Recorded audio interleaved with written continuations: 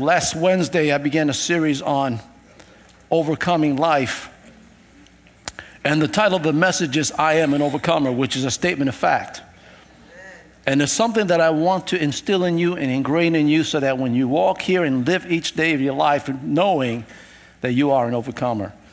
Now, I'm not going to spend time reviewing because it takes too much time, so I want to get right into the Word. And if you weren't here last Wednesday, I would encourage you to stop by our bookstore and purchase a CD, or better yet, listen to the message on podcast. So if you have your Bibles with you, go to 1 John 5. And while you're doing that, I'm going to pray. Father, once again, we thank you for goodness and mercy. Thank you for your grace. Thank you, Father God, for the anointing, Father God, in this place. Thank you, Lord, for your presence and your power, Father God, that is active and working, Father God, through us. And Father, we pray that you open up our hearts to receive your word. Father God, let your word come forth. Let the Holy Ghost take the word, Father God, that comes forth from these lips of clay and break it down and make it simple and easy for us to understand. Meet us right where we are, Lord God. Speak to us, Father God, where we are. And Lord, I thank you for bringing understanding and wisdom and direction, Father God, and bringing clarity to your perfect will. And Father, we're here to hear from you, not from man. And so, Father, we give you glory and honor and praise for your presence, for your glory, for your power. And Lord, we thank you that the word will bring life, bring strength, bring encouragement, Father God, and give hope. And Lord, for this we thank you. We honor you tonight. In Jesus' name we pray. Amen and amen. Last week we talked about what it means to be an overcomer. And we also talked about not only it's not enough to know that you're an overcomer, but believe that you're an overcomer. And we began to look at the word overcome. And I want to talk about, and first of all, I want to go over the definitions once again, because I believe that definitions will help us to understand the true significance of a word. So the word overcome in the Greek is the Greek word nikao, and the word means to subdue. And that word subdue means to bring under control or to bring one to their knees. It also means to prevail. And the word prevail means to prove more powerful than the opposing forces. That Greek word also means to conquer or to be victorious. I also looked at Webster's dictionary and found out how he defined the word overcome. And this is what he says: to succeed in dealing with a problem or difficulty. It also means to beat, to trounce, to thrash, to vanquish, to overpower or to overwhelm, to outdo or to outclass. It also means to get the better of or to triumph over. It also means to stand or to be placed on top of any difficulties. So that word overcomer implies that there's something in the way. It implies that there's something that's standing in the way of us, some obstacle, some challenge that we're facing, and it needs to be overcome. Jesus says in John 16:33 that in this world we will have tribulations, troubles. He says we will have challenges, difficulties that we're going to face. But then he encourages and says, be of good cheer, for I have overcome the world. So since he overcame the world, that means that we've also overcome the world. His victory is our victory. So therefore, I am because he is. Amen. And we began to look at, and we asked a question last week. I said, one question that I asked is, why is it that when the scripture says that we are world overcomers, then why is it that so many of us are still dealing and struggling in our lives? Why is it that we're still living a defeated life? Why is it that we're not overcoming in our lives? And I believe that one of the reasons why is because we've not yet grasped the reality of our legal status. If you're in 1 John 5, let's look there. 1 John chapter 5, and this is our key verse for the series. In verse 4 it says, for whatever is born of God overcomes the world. And this is the victory that has overcome the world, our faith. Verse 5 says, who is he who overcomes the world but he who believes that Jesus is the Son of God? So the fact that we are born again and the fact that we believe that Jesus is the Son of God is the basis for being an overcomer. John 16:33, once again, he says, I have overcome the world. That makes us an overcomer because we're one with him. He is the head and we are the body. But yet Christians, perhaps maybe even yourselves, are still living defeated lives, still struggling and trying to overcome. But here's the thing. I don't believe that we've grasped the reality of our legal status. What does that mean? Well, I started saying last week that it is possible to be married and be unhappy.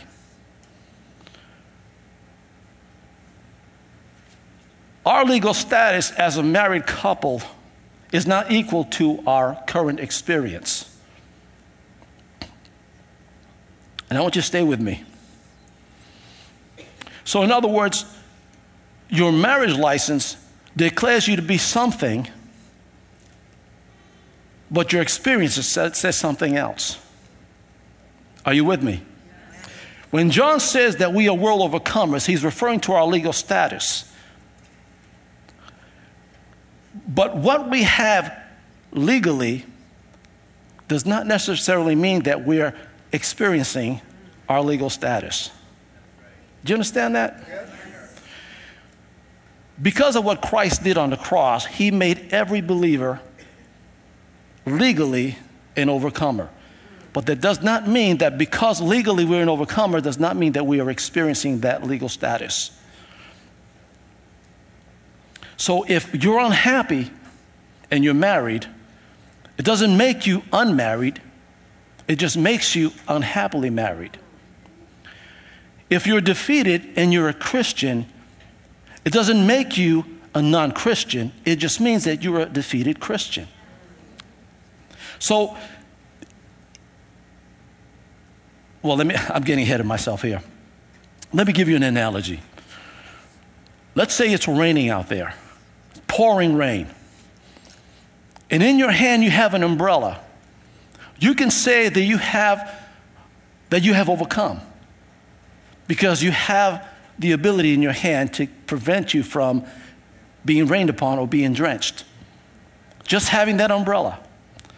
But let's say you go out into this pouring rain with the umbrella in your hand, but you're using it as a cane. You're still an overcomer, but you're getting wet. And the reason why you're getting wet is because you're not using what was given to you to overcome. Did you get that? So it's not that you're not an overcomer. It just simply means that you're not experiencing overcoming. And that's where so many of us are today. And here's the thing. Many Christians are living defeated lives because they're not using what was given to them. And many of them are walking around carrying the umbrella of life that's closed when they have the ability to overcome by using what God has given them. So if you don't get anything in this series, please get this. You are an overcomer because we are born of God. That is a status that you and I cannot change. That is something that cannot be undone because that's what Christ did. And so therefore, it doesn't matter whether you accept the fact that you're an overcomer or not. It doesn't matter whether you believe it or not. The scripture says you are an overcomer. The problem with so many of us is that we're not living that overcoming life because we've not yet accepted the reality of this legal status that God has placed us. And so one of the reasons why so many Christians suffer and struggle through life is because of that. Once we get a hold of that, once we get a hold of our legal status and begin to walk into that status, then we'll be able to overcome as Christ promised that we would. But you are an overcomer. Say this with me. I am an overcomer. Say it again. I am an overcomer. This is not to be confused by, I hope one day to be an overcomer. Maybe one day I will be an overcomer.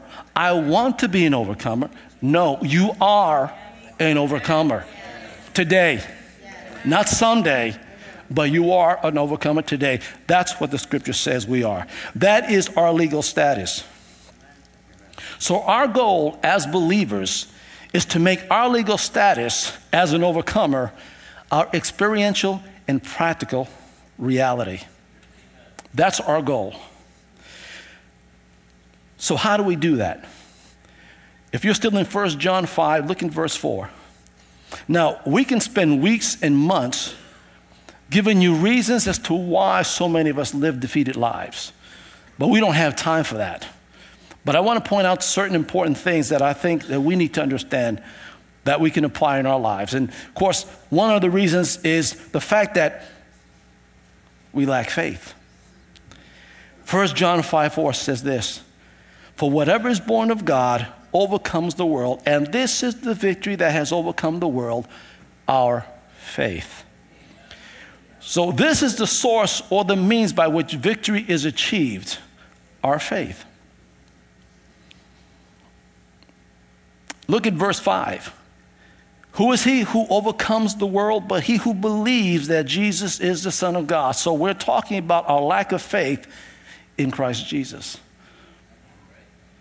What helps us to overcome is the fact that our faith is in the Lord Jesus Christ. Jesus overcame the world. And it's that faith that we rely upon. And it's that faith that helps us to overcome life. And one of the things about having faith in Christ is that it instills in us an attitude of an overcomer. Go to Hebrews chapter 11. Thank you, Lord. Hebrews chapter 11. There's a certain attitude that we need to have to be an effective overcomer of life.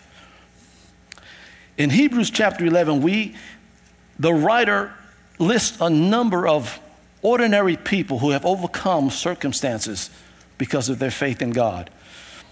And we pick up in verse 32, where it says this, "And what more shall I say? For the time would fail me to tell of Gideon and Barak and Samson and Jephthah, also of David and Samuel and the prophets, who through faith subdued kingdoms, worked righteousness, obtained promises, stopped the mouths of lions, quenched the violence of fire, escaped the edge of the sword, out of weakness were made strong, became valiant in battle, turned to flight the armies of the aliens." And I'm talking about ordinary people like you and I, who were able to accomplish extraordinary things simply because they believed in God. Go to 2 Corinthians chapter 1, and I want to read this to you in the Amplified Version. But Paul understood the importance of living and walking by faith, because he says in Romans 1:17 that the just shall live by faith. He also says in 2 Corinthians 5:7 that we walk by faith and not by sight. Paul understood this, but Paul himself was an example of one who believed and relied upon the power of God to overcome. Listen to what he says in verse 8. He says, "We think you ought to know, dear brothers and sisters, about the trouble we went through in the province of Asia. We were crushed and overwhelmed beyond our ability to endure. And we thought that we could never live through it." Verse 9, "In fact, we expected to die." But listen to this. "But as a result, we stopped relying on ourselves and learned to rely only on God, who raises the dead." And in verse 10, "And he did rescue us from mortal danger, and he will rescue us again. We have placed our confidence in him, and he will continue to rescue us." Hallelujah. Listen to what he says. He went through some tremendous trials in the province of Asia. Whatever it is he was facing, whatever it is that he was dealing with, was very life-threatening. He said it was so overwhelming that he came close to death. He thought he was going to die. That's the situation that he was in. But then he said this, "I stopped relying on ourselves and learned to rely on God." Is that what it says? Is that what it says? No, it doesn't. It says to rely only on God. See, there are too many of us who are relying on too many things. We rely on our friends. We rely on our resources. We rely on our finances. We rely on our jobs. We rely on everything else but God. Paul realized that I need to stop relying on myself and begin to rely on the person who will give me the strength to overcome. And that was God. Because he says, because he raises the dead. He believed in the power of the resurrection. He believed that that same power that raised Christ from the dead also lives in him. And verse 10 is what he says, because of what he did, because he shifted his reliance, because he shifted his confidence from himself to God, he says, and he did rescue us from mortal danger. And he says, and he will rescue us again. We placed our confidence in him, and he will continue to rescue us. Hallelujah. Go to 2 Timothy chapter 4. While you're going there, let me read to you 2 Timothy 4, but I want to read to you 2 Corinthians 4, verses 8 and 9 while you're turning there. Paul says, we are hard pressed on every side, yet not crushed. He says, we are perplexed, but not in despair. He also tells us that we've been persecuted, but not forsaken, struck down, but not destroyed. Let me tell you what he's really saying. He's saying, we are hard pressed, but I've overcome. He says, I've been crushed, but I've overcome because I'm not perplexed. He says, I've been persecuted, but I've overcome because I've not been forsaken. He said, I've been struck down, but I've overcome because I've not been destroyed. Glory to God. So Paul overcame all of these challenges throughout his ministry because of his faith in the Lord. Look at what he says in 2 Timothy chapter 4. As he writes his final letter to Timothy, he wrote this from the prison of Rome, and he was in the last stages of his life. 2 Timothy chapter 4, if you can put that up there. Beginning in verse 6, he says this, for I am already being poured out as a drink offering, and the time of my departure is at hand. I have fought the good fight, I have finished the race, and I have kept the what? The faith. The Amplified Version says, I have firmly held the faith. And the Message translation says, I believed all the way. Glory to God. God wants us to go all the way. He doesn't want us to go halfway. He wants us to go all the way. But it's going to take faith for us to get all the way. Look at Deuteronomy 20, verse 4. Say, I am an overcomer. Say with conviction now, I am an overcomer. Say it like you believe it now, I am an overcomer. Deuteronomy 20, verse 4 says this, for the Lord your God is he who goes with you to fight for you against your enemies, to save you or to rescue you.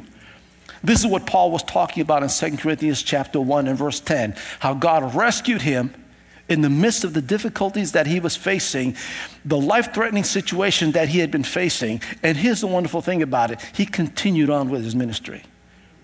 He continued his course.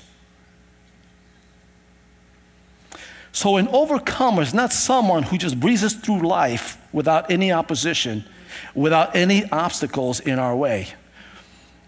But an overcomer is one who realizes each day that each day will present another obstacle, another challenge, another difficulty. Every day we need to expect challenges. And every day we need to expect to overcome whatever challenges that we face or come our way, because we don't know what's coming around the pike, but God knows. But he's prepared us and he's made us an overcomer. So not be afraid about what's coming ahead or what's coming around the corner. Don't be afraid of the uncertainties of life, because your life is in his hands.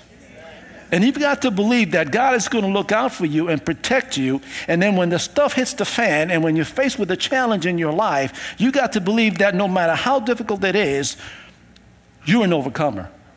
And you're going to overcome that. And it doesn't matter how it happens.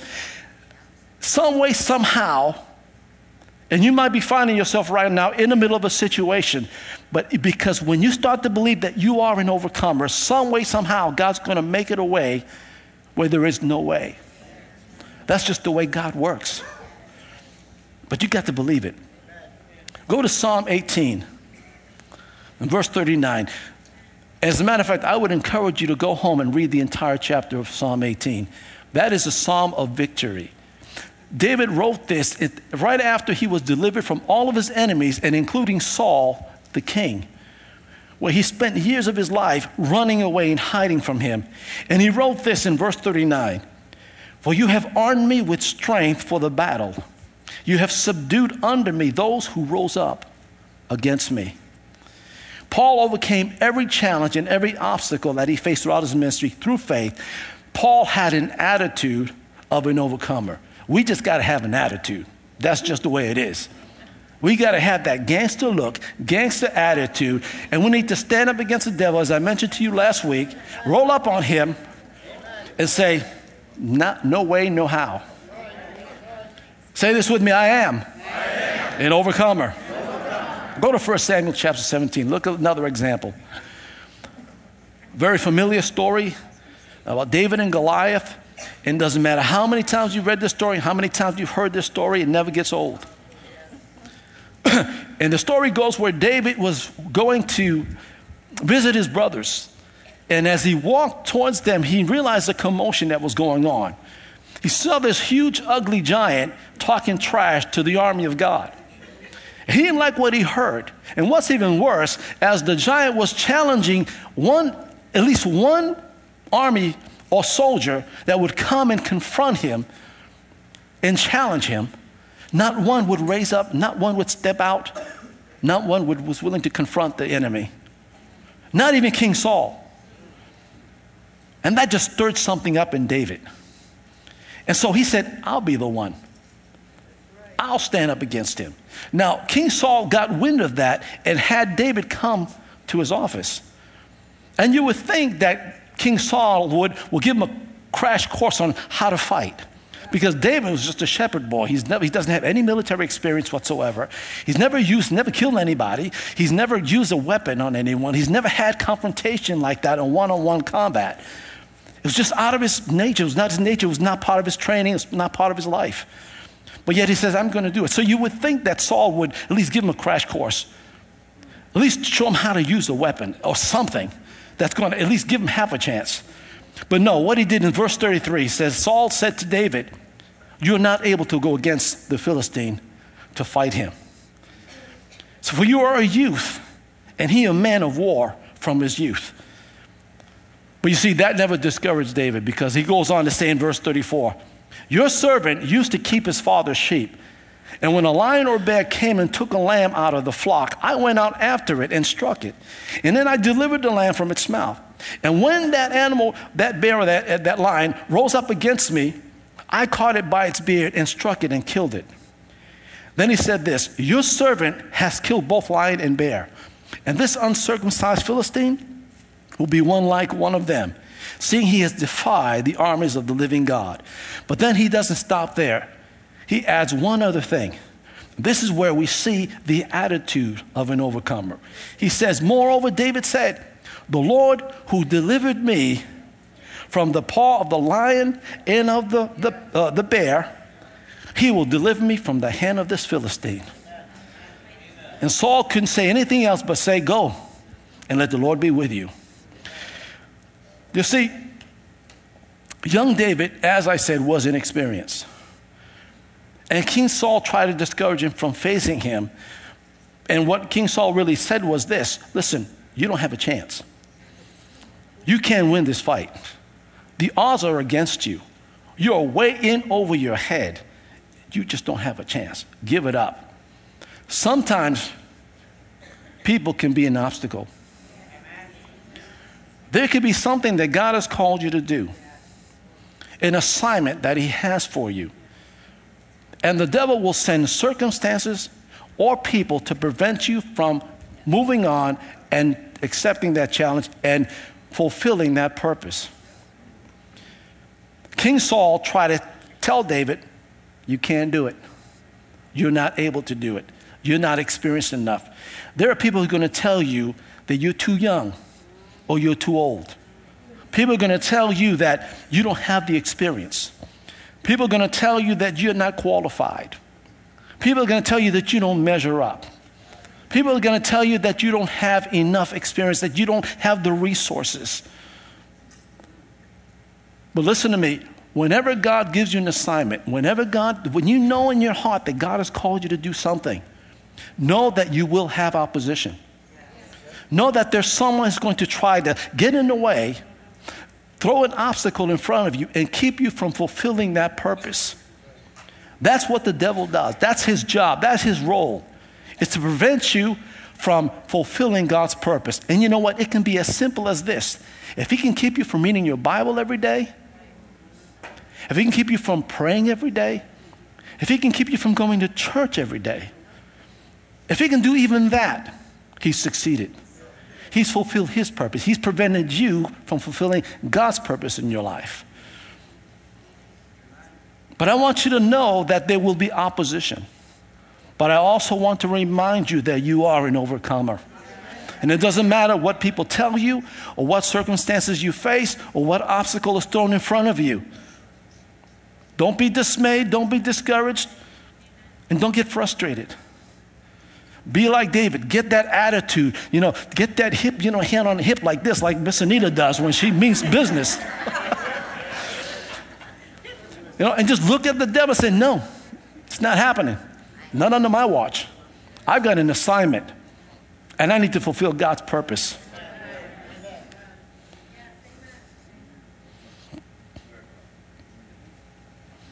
Let me give you an illustration. Some of you may remember this. Some of you maybe lived through this. Miss Bonnie, I know you have. But in 1963, June 11th, some of you probably have read it in the history books. But in June 11th of 1963, Governor George Wallace, the governor of Alabama, defied the federal court by standing in front of the doors of the University of Alabama in order to keep 2 black students from entering in. He made a statement. This is what he said to the students. You'll enter in over my dead body. In other words, what he's saying is this: as long as I breathe, as long as I have breath in my life, as long as I'm alive, you will not enter into these schools. Unless he's dead. So what he tried to do was to try to maintain a system of segregation in the University of Alabama. The problem is that the U.S. government has sent down U.S. Marshals to escort these 2 young black students. And this is what the U.S. Marshals told the governor. They said this: you can remove yourself from in front of these doors, or we can remove you. But one thing is going to be the case. You're not going to block the law of the United States, which says that you must not maintain segregation at this university. Things are going to change today.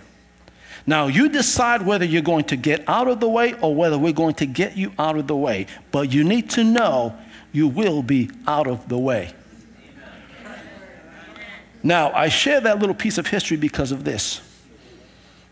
When God joins us in the midst of our circumstances, in the midst of our personal lion's den, and Satan has taken a stand against you, and he's gotten your boss to come against you, he's gotten your friends to come against you, he's even gotten your families to come against you, he's gotten everybody to stand up against you.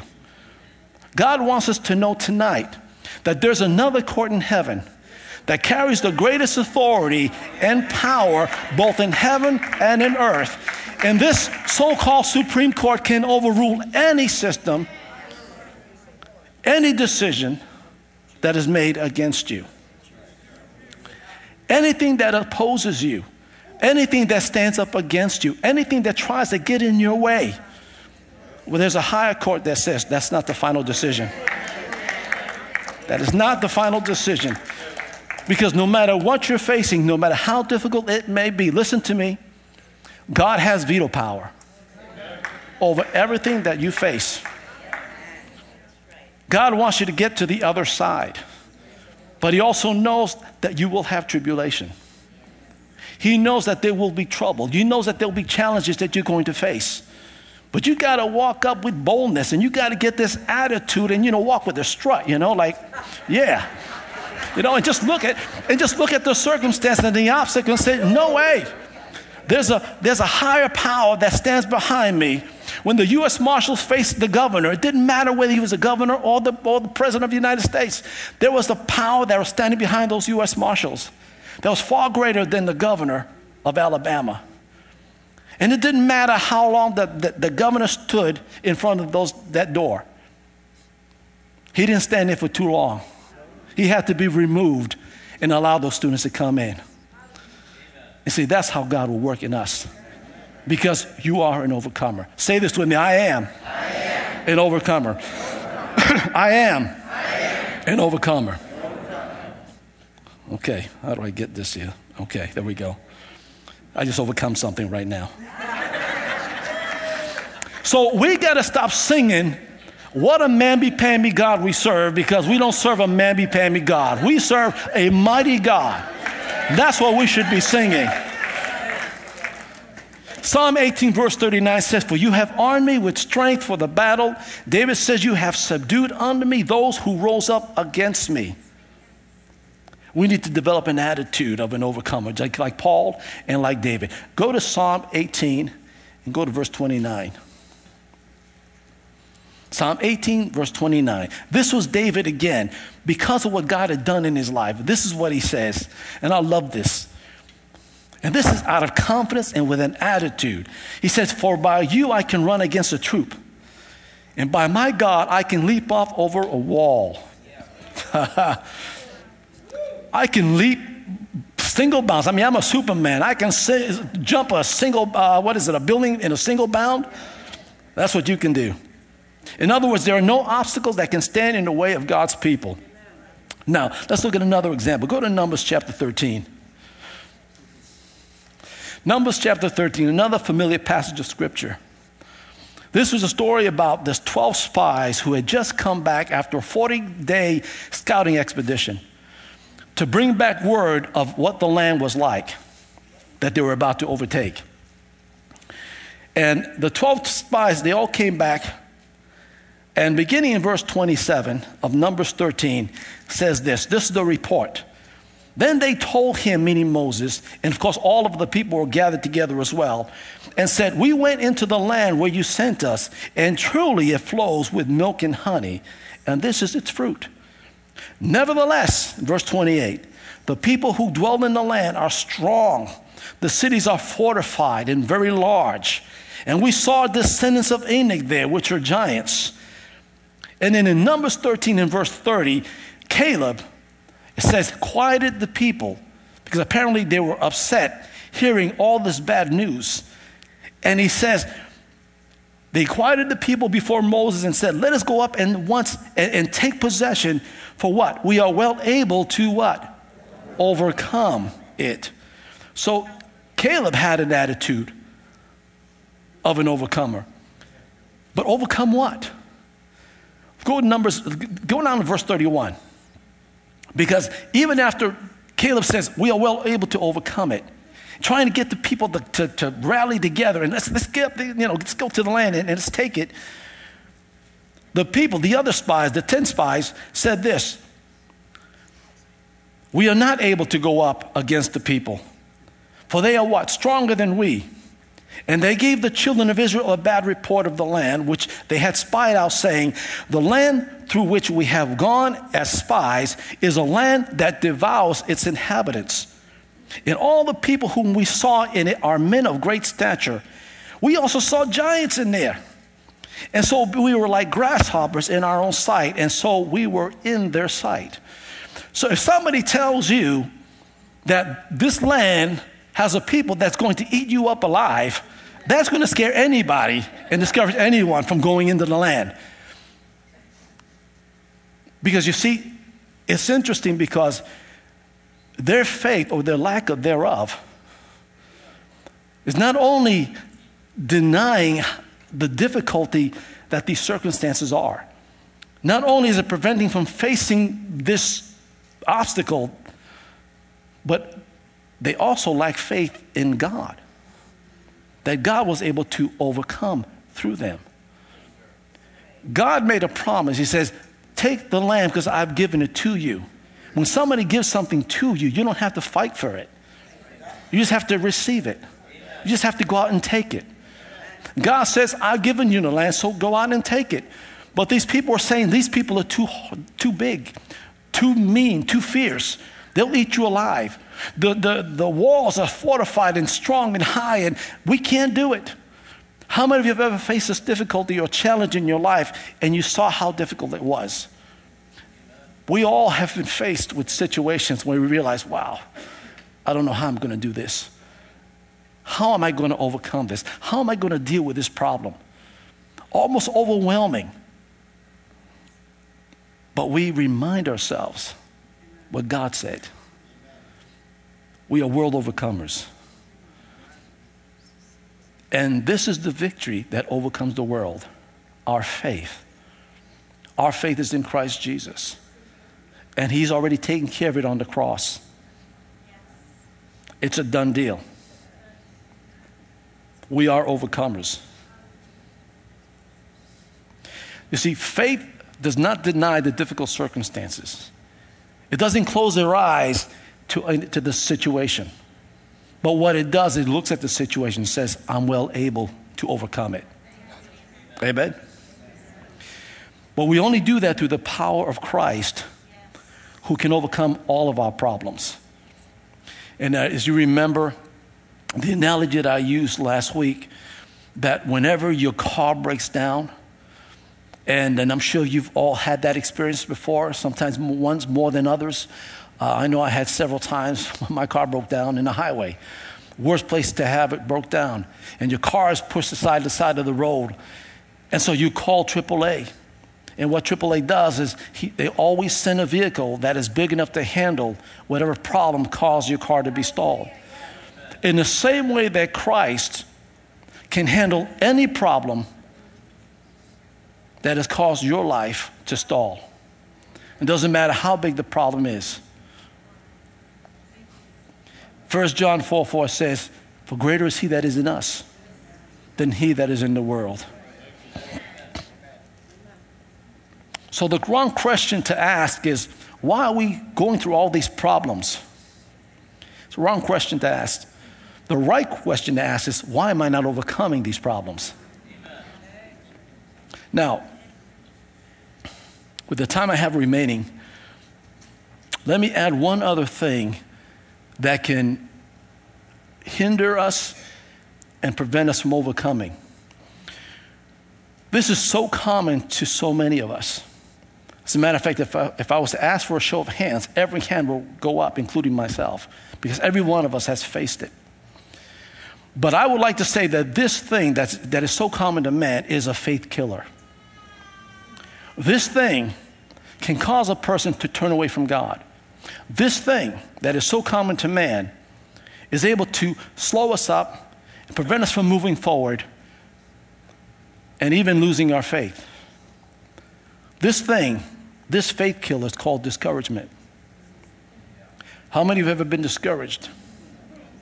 Every one of us have, in one form or another.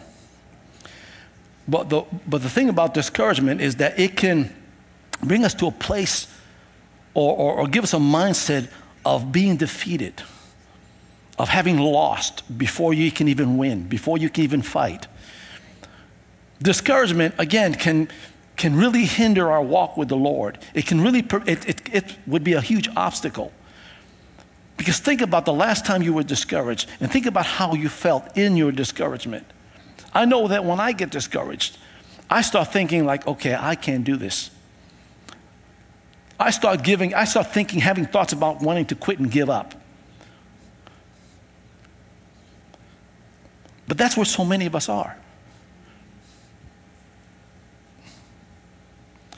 And again, I believe that definitions give clear significance to a subject. So let me take the time to define the word discouragement. The word discouragement in the Greek means to be spiritless, disheartened, or to be dismayed. It also means to extinguish the courage of, or to depress the spirit, to deject, or to deprive of confidence. In other words, to lose one's confidence or enthusiasm, or to be disheartened, which means to lose determination or confidence. In other words, when you become discouraged, you lose your enthusiasm to go forward. Many lose their enthusiasm for the things of God. Many lose their desire to serve God. Many of them lose their desire to pray, to read the Bible, or to come to church. They become disheartened. They become depressed, sometimes to the point where sometimes in extreme cases, it can lead a person to even suicide. Because it can bring a person to a place of despair. Words like afflict, beat down, demoralize, depress, dismay, distress, fright, and even trouble are all synonyms for the word discourage. And so when we look at the children of Israel, or the spies who came back with a bad report and told all the people, and even Moses, of the evil people and the ugly people and the fierce warriors that they had to face, how they were going to eat us alive, and how there's no way we can overcome it, there's no way we can defeat it, no way we can overcome this, nothing is possible. They became disheartened, and their faith melted away. And having lost all confidence, they remain in the wilderness. And we don't want to be wandering the rest of our lives in the wilderness, fulfilling no purpose at all, and going no place and accomplishing anything, because we don't want to move forward because of the challenges that we face. And there are some of you here tonight that have been wandering in the wilderness. And you're probably at a point where you're tired of that. But because you don't want to face the challenges that you're facing, or that you don't want to be able to overcome the obstacle that is in the way, that is preventing you from moving forward, it's time to stop wandering. It's time to stop going in circles. It's time to get on. To get off of that treadmill where you're moving fast but not getting anywhere. That's where so many of us are. And we need to put on our overcoming hat and get this attitude of an overcomer and say, today is the day I will overcome this obstacle. Go to Deuteronomy chapter 1. Again, going back to the 10 spies, and here's where Moses was speaking to the second generation. And he was instructing them as to what their next step would be before entering into the promised land. And they began to rehash and recall some of the things that they've gone through. And one of the things that they've gone through, and one of the things he was talking about, was the time when the 12 spies came back to report. And as I said before, discouragement gives one a sense of defeat and hopelessness. And it can sap our energy and rob us of our vision.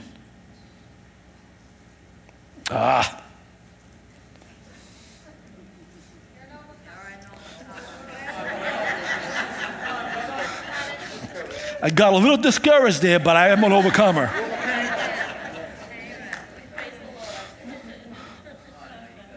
Okay, I'm on my way. Okay, what did I do here? Okay, let's do this again. Here we go. I've overcome. Woo, praise the Lord. I am an overcomer. 1 Timothy chapter 1. Deuteronomy chapter 1. I was just testing y'all.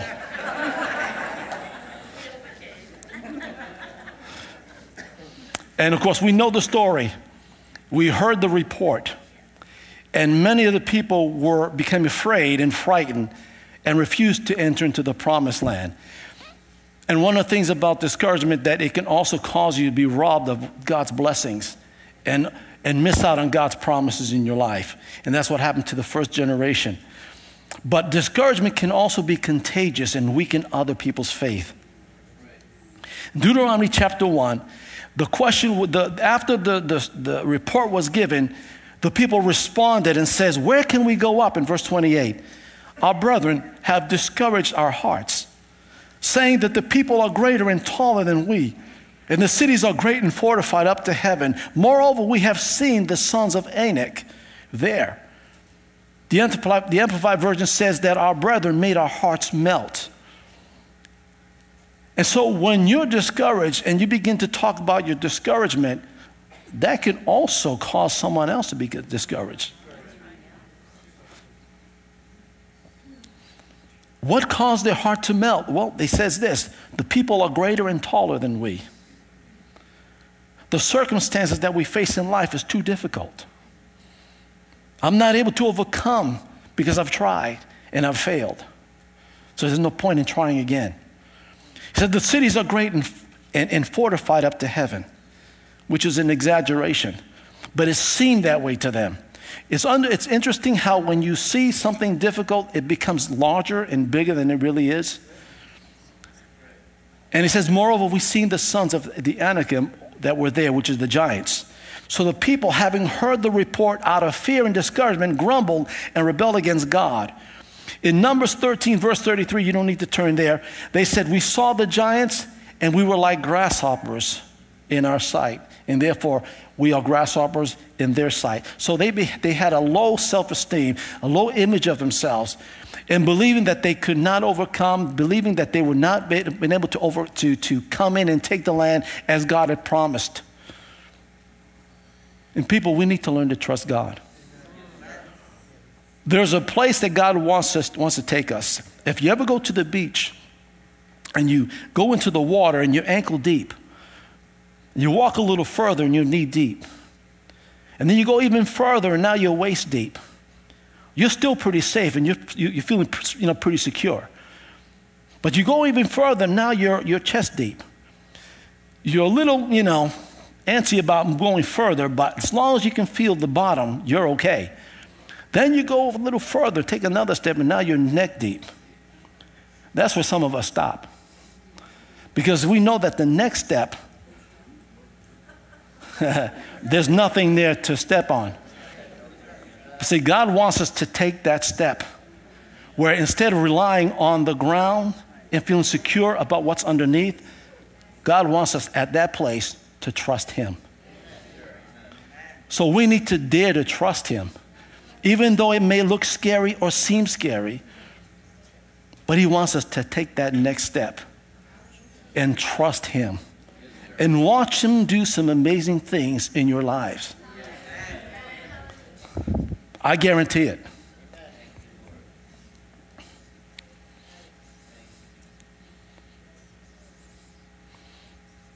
Go to Ezra chapter 4.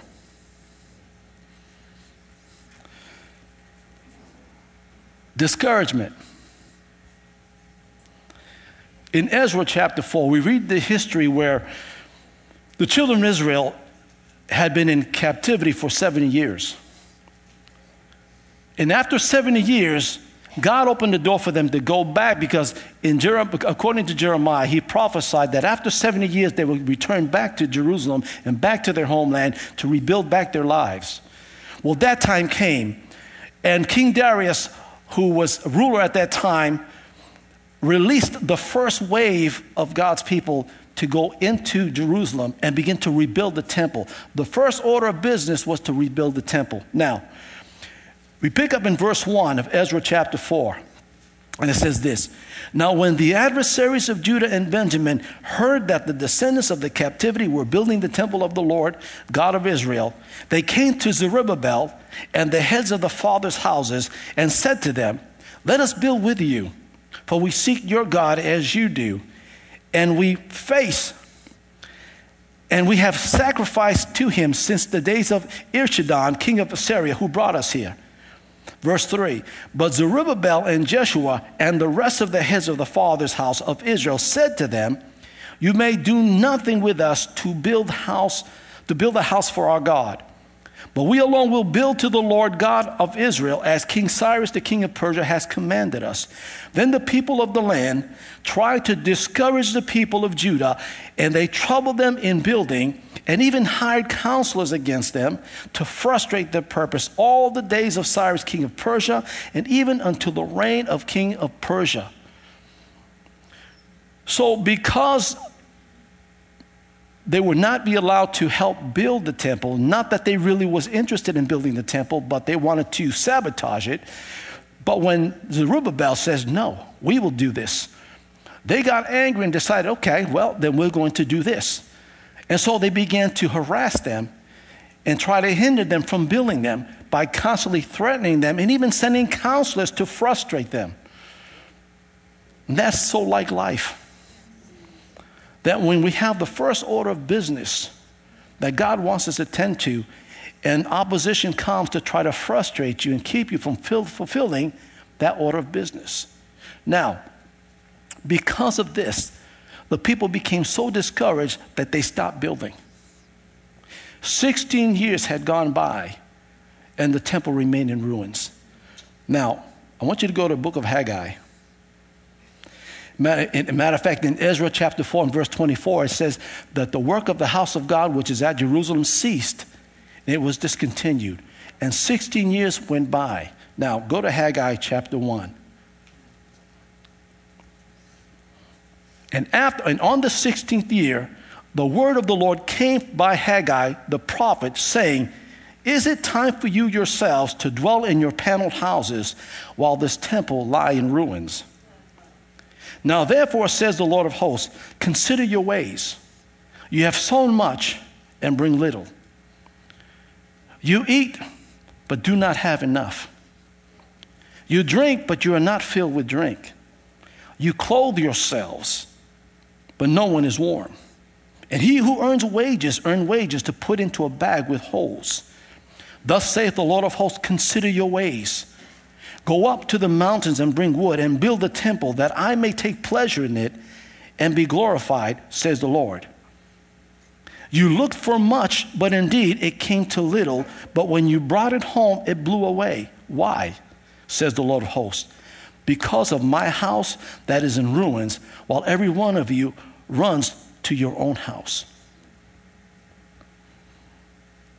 These people became so discouraged that they realized that if they continued trying to build the temple, they would continually be harassed and frustrated. So they gave up and quit. Remember, that was the first order of business, was to build the temple. And because they did not do that, they tended to their own home and to their own business. And because of that, their farming and their wages failed. Nothing they did was satisfying. No matter what they've done, no matter where they went, they always fell short. They always seemed not to have enough. They always seemed to have a want because they did not tend to God's business. It reminds me of what Matthew 6:33 says. Seek first the kingdom of God and his righteousness, and all of these things shall be added to you. Some of you, God has spoken to tend to a certain business, and you left the business to tend to something else, and because of that, you're struggling. But if you stop and go back to what God told you to do at first, it's time to tend to that business. Because you cannot get blessed, you cannot enjoy the fruits of your labor, you cannot receive the blessings of God or even obtain the promises of God until you take care of God's business first. That was the problem with the children of Israel. But thank the Lord, they finally got it. And they began to rebuild the temple. And God was glorified. And God had a house that he can come and where he can be worshiped. God wants you to worship him. God wants you to put him first place in your life. God wants you to tend to his business first. And you know, we live in a society where we want to take care of business. We want to try to get as much done. We even try to do so much at once.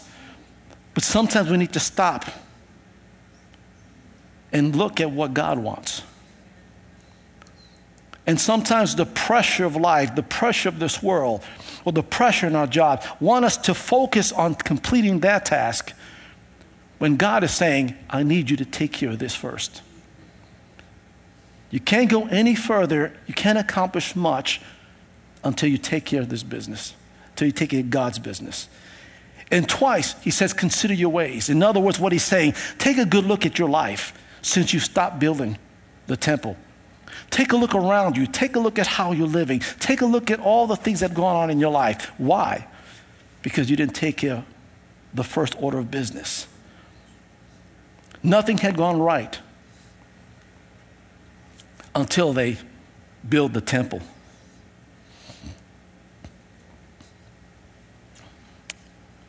I'm going to stop here. But I want you to take heed tonight to what God is saying. God does not want you walking around in the wilderness anymore. He's given you a task. He's given you an assignment. He's given you a responsibility, and it's time for you to take care of that first. Because maybe then, as you look at your life and see where it's at and realize there's something missing, it could be that maybe you've forgotten to take care of God's business first. You are an overcomer no matter what you face in life. Whether you believe it or not, whether you want to accept it or not, but you are an overcomer. Leave here knowing that you are an overcomer. That is a done deal that was taken care of at the cross, and you cannot undo it. Let's pray. Father, we thank you tonight. Thank you for your word. I pray, Father God, that your word encourage, that your word strengthen, that your word, Father God, open up our eyes, give us revelation and understanding of your perfect will, Father God. Lord, I pray that your word will not come back unto us void, come back into you void, but it will accomplish what you please. Your word says that you watch over your word to perform it. And Lord, I thank you that tonight your word is performing. That your word, Father God, is seeping in our hearts, speaking to us, ministering to us. And Father, when we leave here tonight, that the Holy Ghost will continue to speak to them and minister to them the truth of your word. And so, Father, I thank you, Lord. Bring us to a place, Father God, that we face whatever challenges that come our way and not run away or become afraid or become intimidated or lose our confidence and lose our heart. But Lord, let us look to you, trust in you, and believe, Father God, that we can overcome and that we're well able to overcome it. Father, I thank you that everyone that is here tonight, Father, that you've spoken to, I thank you, Father God, revealing your purpose and your will. That now, Lord, that you take the next step in their lives. And Father, once they've acknowledged you and acknowledged the truth, that they'll begin to start living life like an overcomer, that they'll begin to experience an overcoming life because they've acknowledged the fact, Lord God, that they are legally, through your Son, overcomers of this world. And Lord, for this I thank you and give you all the glory and praise. In Jesus' name we pray. Amen. I want all eyes closed, no one looking around.